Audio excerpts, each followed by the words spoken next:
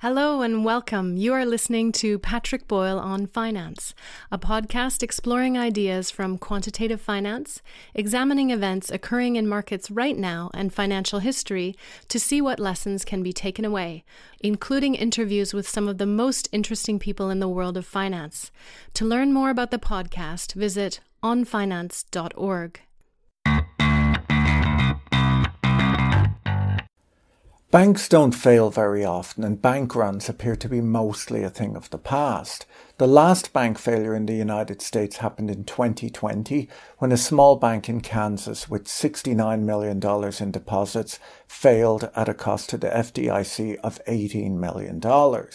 That two-year streak was broken this Wednesday with the failure of the crypto-focused bank Silvergate, which was a bit bigger. As of year-end 2022, Silvergate's deposits were over $6 billion, possibly ranking it in the top 50 largest US bank failures in FDIC history.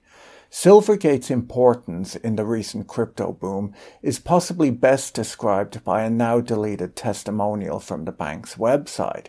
Life as a crypto firm can be divided up into before Silvergate and after Silvergate. It's hard to overstate how much it revolutionized banking for blockchain companies. The testimonial was written by a millennial who still lives in his parents' basement playing video games and has had some recent run-ins with the law. His name is Sam Bankman-Fried. I'm told they took it down from their website a few months ago because it doesn't hold the same weight today as it used to. Okay, so let's talk about Silvergate Bank and touch on the general sell-off in bank stocks that we saw yesterday to understand what went wrong. If we go back 10 years, Silvergate was a small San Diego-based real estate lender that transformed itself into the go-to bank for the crypto industry. So how did this transformation occur? Well, in 2013, Silver Lake's CEO tells the story that he began reading about cryptocurrencies and decided to buy his first Bitcoin. A year later, Silvergate invited crypto entrepreneurs in and asked them what problems they were trying to solve and how could the bank be helpful. After this, the bank transformed itself and grew rapidly. It went public in late 2019 at a share price of $13, and a year later the stock price had risen by 1,580% as it became a key interchange point between dollars and cryptocurrencies. Major Silver Lake clients included Paxos, Bitflyer, Kraken, and also innovators in atonal rock music, Mars Junction, who also had some involvement in the crypto industry. FTX and Alameda were also big customers. The bank's growth mirrored the growth of the crypto industry, and it declined alongside that industry too, announcing in a regulatory disclosure earlier this week that it plans to wind down operations in the face of turmoil in digital currency markets. This announcement was only so much of a surprise, as last week Silvergate had announced that they would be unable to file an annual report with the SEC on time due to a weakening in their capital position. They announced that they might be forced to close at that time, blaming growing problems in part on pending investigations into their operations. The filing confirmed that Silvergate is being investigated by the US Department of Justice. Customers rushed over the last few months to pull money out of Silvergate. In January, they reported that customers had withdrawn more than $8 billion, forcing them to sell held-to-maturity assets to fund the run, accruing losses on the sale of those securities of $718 million. California's state banking regulator said it was monitoring the situation closely and working with federal regulators to make sure Silvergate's closure was safe and expeditious. Okay, so why was Silvergate so important in the world of crypto? Well, people who trade cryptocurrencies often want to use dollars to buy crypto, or they want to sell crypto and receive dollars, and the dollar side of those transactions is where things get bogged down. If you're transferring large sums of money to buy crypto, you need to deal with the US banking system, who might ask you a lot of questions relating to anti-money laundering regulations. Crypto people hate questions like this. Similarly, if you just sold some crypto and want to deposit the dollars you received, most banks will have a long list of questions about the source of your funds, and there's a really good chance that they'll simply refuse to do the transaction. It's going to be a struggle for a US regulated financial institution to show their regulator that they've done enough due diligence to be sure that your funds are not the proceeds of crime. And the last thing a bank needs is to be accused of money laundering. They would simply rather not deal with suspicious transactions. For this reason, stablecoins like Tether and Terra exist or existed. If you can convert your dollars into crypto once, you can then buy stablecoins that are supposed to always be worth $1. And then instead of buying and selling crypto with actual dollars, you buy and sell crypto with dollar-denominated stablecoins. Your money can stay on-chain. The problem with that is that you have to trust the stablecoin issuers, and they for some reason don't always seem trustworthy. They won't really tell you where the money is. They'll sometimes announce that they're going to be audited by a top 12 auditor. I'm not really sure what a top 12 auditor is, but when you hear that, you know you're getting number 12 on the list, and you start to wonder if Freeling and Horowitz made that list. Sometimes they'll even fire their auditor, accusing them of excruciatingly detailed procedures. I mean, an audit is basically defined as involving excruciatingly detailed procedures. If you find an audit fun, there's possibly something wrong with you. Okay, so if you don't like stablecoins, maybe you could keep your dollars on a big trustworthy exchange. But that can have its problems too. This problem, of course, goes deeper than crypto investors wanting bank accounts that can interface with their crypto trading accounts. Because if you have deposited your dollars with a crypto exchange or a stablecoin provider, they still need to deposit them somewhere. They need a bank too. Now, of course, another way of dealing with this banking issue might be to lie to your bank about what your account is being used for. Sam Bankman-Fried and the team at FTX did that, but the technical term for lying to your bank is bank fraud, as Sam Bankman-Fried just found out, and you can get in a lot of trouble for that. It's part of the reason that Sam is still living with his parents, and it's one of the reasons that he may have a new roommate soon. So what this all means is that there was significant demand for a crypto-friendly bank, and Silvergate was willing to fill that role when no other bank was willing to take that risk. Silvergate weren't just crypto-friendly either. They built their own payments network called the Silvergate Exchange Network to, according to their marketing documents, enable the efficient movement of US dollars between participants 24 hours a day, 7 days a week, 365 days a year. As you might imagine, Silvergate, being the only bank that would deal with them, attracted a lot of big crypto customers, as these customers were able to open up accounts without lying too much. Silvergate dealt with most of the big players in the industry, and they were an actual US regulated bank with excruciatingly detailed audited financial statements and capital regulation. This meant that your money was safe at Silvergate, unlike at the other venues we just went over. Now, the beauty of dealing with these crypto customers, crypto exchanges, and the band members of Mars Junction was that because you don't have any real competition in this space, you don't really have to pay them any interest on their deposits. You could take the billions of dollars they deposit with you, put it all in treasuries, and you get to keep all of the interest. You'll probably have to spend some of the profits on lawyers to keep the regulators at bay, but overall, you might have a profitable business. But that is, of course, boring, right? And no one gets involved in crypto for a boring life. So I suppose they decided they could lend some of the money to that crazy guy with the laser eyes to buy more Bitcoin. I'm sure that'll be fine, right? But it wasn't just that guy. There were other people too. They had a product called Sen Leverage Direct Lending, where they would lend people money collateralized with Bitcoin. Exchanges could also borrow dollars collateralized with Bitcoin for corporate treasury and other business purposes. In January, they announced the total Sen leverage commitments were $1.1 billion, and that all of their Sen leverage loans continued to perform as expected with no losses or forced liquidations. So as crazy as that business might sound, it wasn't really the source of their problems. So where did things go wrong then?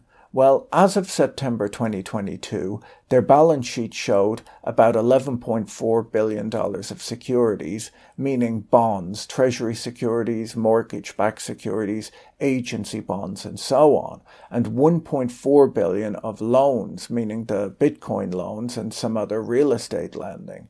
They had $13.2 billion worth of deposits at the end of September, most of them being from crypto companies, so non-interest paying deposits, the best kind to have. The problem for Silvergate was that when FTX was exposed as being insolvent, crypto investors were considerably less willing to leave their cash on exchanges. They asked for their money back from the exchanges, meaning that the crypto companies had to ask for their money back from Silvergate. So Silvergate was faced with a good old-fashioned bank run, driven not by a loss of faith in Silvergate, but by a loss of faith in the crypto exchanges. By the end of December, non-interest-bearing deposits at Silvergate fell from $13.2 billion to just $3.9 billion. There's a good chance that if you had an account at a crypto exchange, that exchange banked with Silvergate. And if you closed your account and cashed out, the cash came from a deposit at Silvergate. As people closed their crypto accounts and cashed out, that led to some of the problems at Silvergate. There were other FTX-related problems too. When prosecutors started looking into the collapse of FTX, their attention was drawn to their banker, Silvergate, for hosting accounts connected to Sam Bankman-Fried. Now, a big problem for Silvergate was that with their money all tied up in bonds or lent out, Silvergate had to come up with around $9 billion to pay out these withdrawals. Their accounts showed that by the end of December, they had sold half of their bonds and had controversially borrowed $4.3 billion from the Federal Home Loan Bank of San Francisco, a government institution that's in place to give short-term secured loans to banks that have short-term liquidity problems. This Federal Home Loan Bank loan drew the attention of a group of senators in Washington, D.C., who wrote a letter to Silvergate's CEO pressing him on his knowledge of FTX's alleged misconduct and expressing that they were disappointed by his evasive and incomplete response to a prior letter inquiring about the bank's relationship with FTX.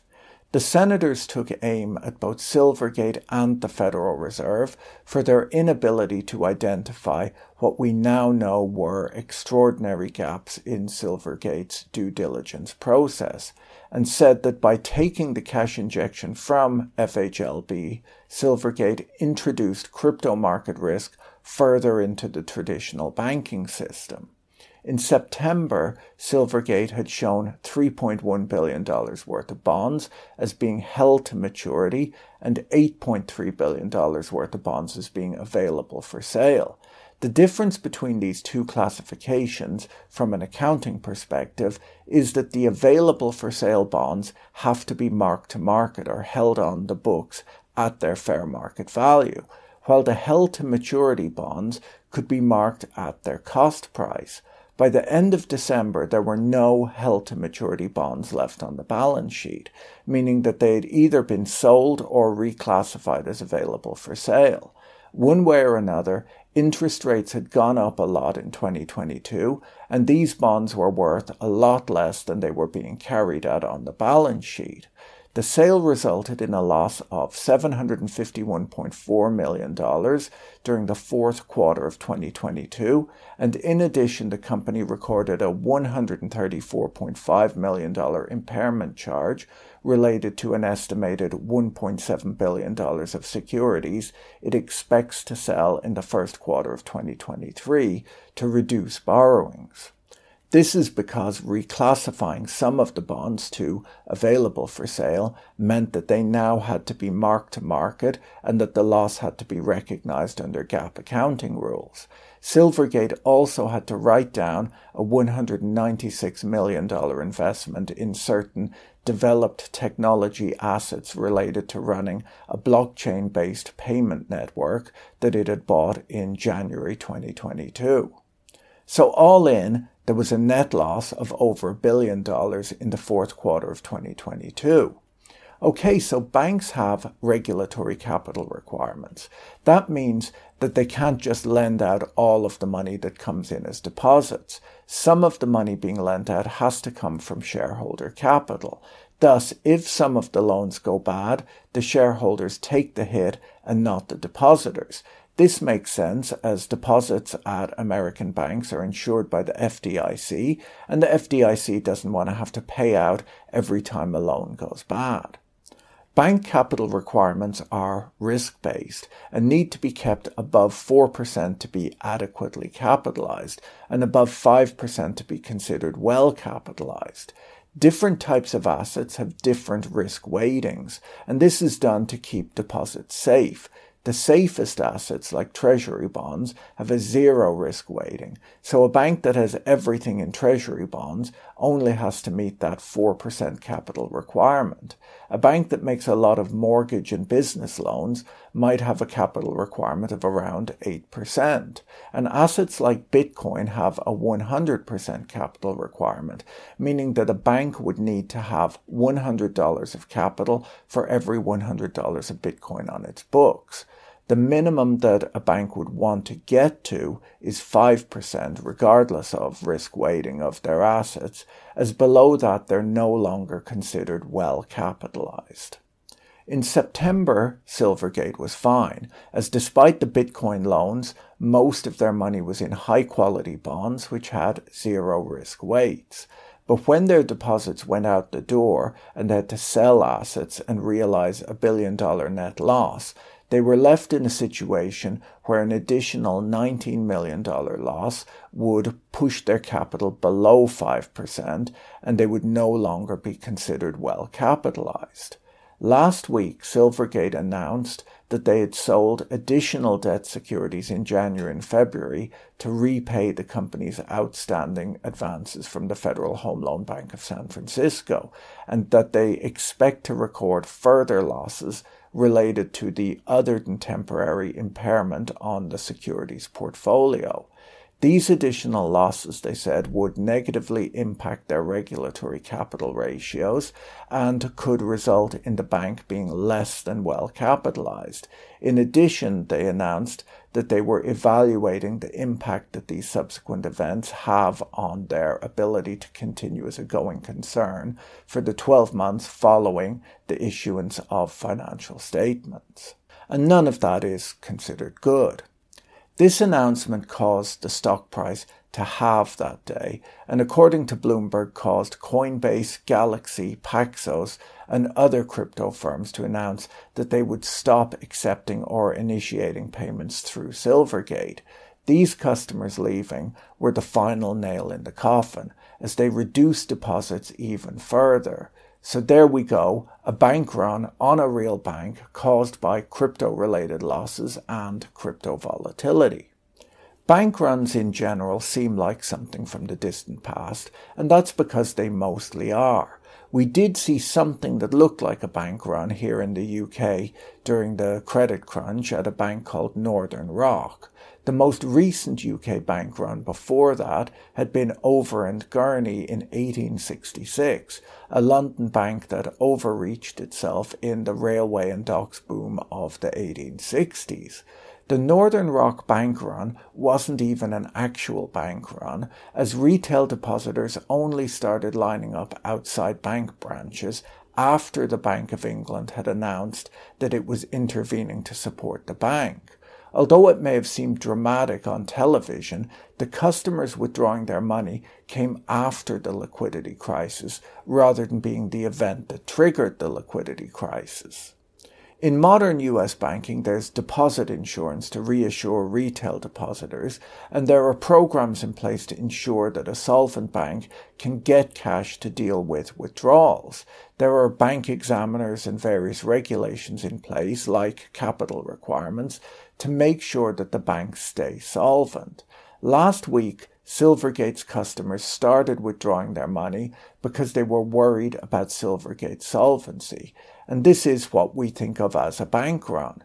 But late last year, when the problem started, they were withdrawing their money because crypto had collapsed. The Bitcoin loans, which may seem dumb, were not really the problem at Silvergate. The problem was the crypto customers whose own customers no longer trusted them. Contagion from the crypto crash caused the problems at Silvergate. Additionally, rising interest rates caused losses in their bond portfolio, weakening their capital position. Yesterday, we saw a big sell-off in big US bank stocks, which appeared to have been sparked by difficulties at Silicon Valley Bank, a small technology-focused lender. Silicon Valley Bank had revealed on Wednesday that it had lost roughly $1.8 billion following the sale of a portfolio of securities valued at $21 billion, which it had to sell in response to a decline in customer deposits. The losses prompted the bank to announce a share sale to shore up its capital position. The losses on the sale of the Silicon Valley Bank bond portfolio shifted investor attention to the risks that might be lurking in the huge bond portfolios held by other US banks, many of which invested an influx of deposits during the coronavirus pandemic into long-dated securities that will have fallen in value as interest rates went up. It was announced a few days ago that Silvergate plans to wind down operations and liquidate. The press release says that, in light of recent industry and regulatory developments, Silvergate believes that an orderly wind down of bank operations and a voluntary liquidation of the bank is the best path forward. They go on to say that the bank's wind down and liquidation plan includes full repayment of all deposits. Silvergate collapsed amid a criminal investigation by the Justice Department's Fraud Division, along with scrutiny from politicians and regulators. Their problems deepened as they liquidated assets at a loss and shut down their flagship payments network, which they called the heart of the group of services for crypto clients. Sheila Bair, who headed up the FDIC during the global financial crisis, told Bloomberg yesterday that Silvergate's troubles are as much, if not more, about traditional banking risks, lack of diversification, maturity mismatches, and so on, as they are about its exposure to crypto. But it can be argued that its exposure to crypto was its lack of diversification. It was exposed to the extremely volatile and legally risky crypto industry, and the collapse of that industry, combined with the heat that it drew from the Department of Justice, led to the collapse of Silvergate Bank.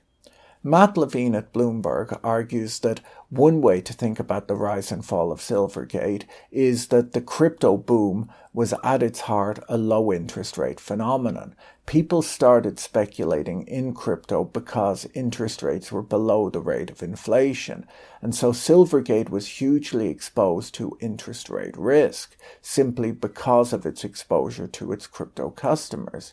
Its assets, the bonds that it bought, were also interest rate sensitive, and when rates went up, their assets fell in value. So rising interest rates caused the deposits to evaporate at the same time as the assets backing those deposits fell in value. Levine argues that, with hindsight, Silvergate's risk management a year ago should have been laser-focused on the risk of rising interest rates, crushing both its assets and its customers, and it should have hedged that risk one way or another. Thanks for tuning in for today's podcast. If you found it interesting, tell your friends, as that's how podcasts grow. Have a great day and talk to you again soon. Bye. If you enjoyed this episode, be sure to subscribe so you're notified when a new episode is posted. Thank you to everyone who is supporting this content on Patreon. If you enjoyed this content, you can find more like it on YouTube, on the Patrick Boyle on Finance channel, or follow us on Twitter at Patrick E. Boyle. Thanks for listening. Bye.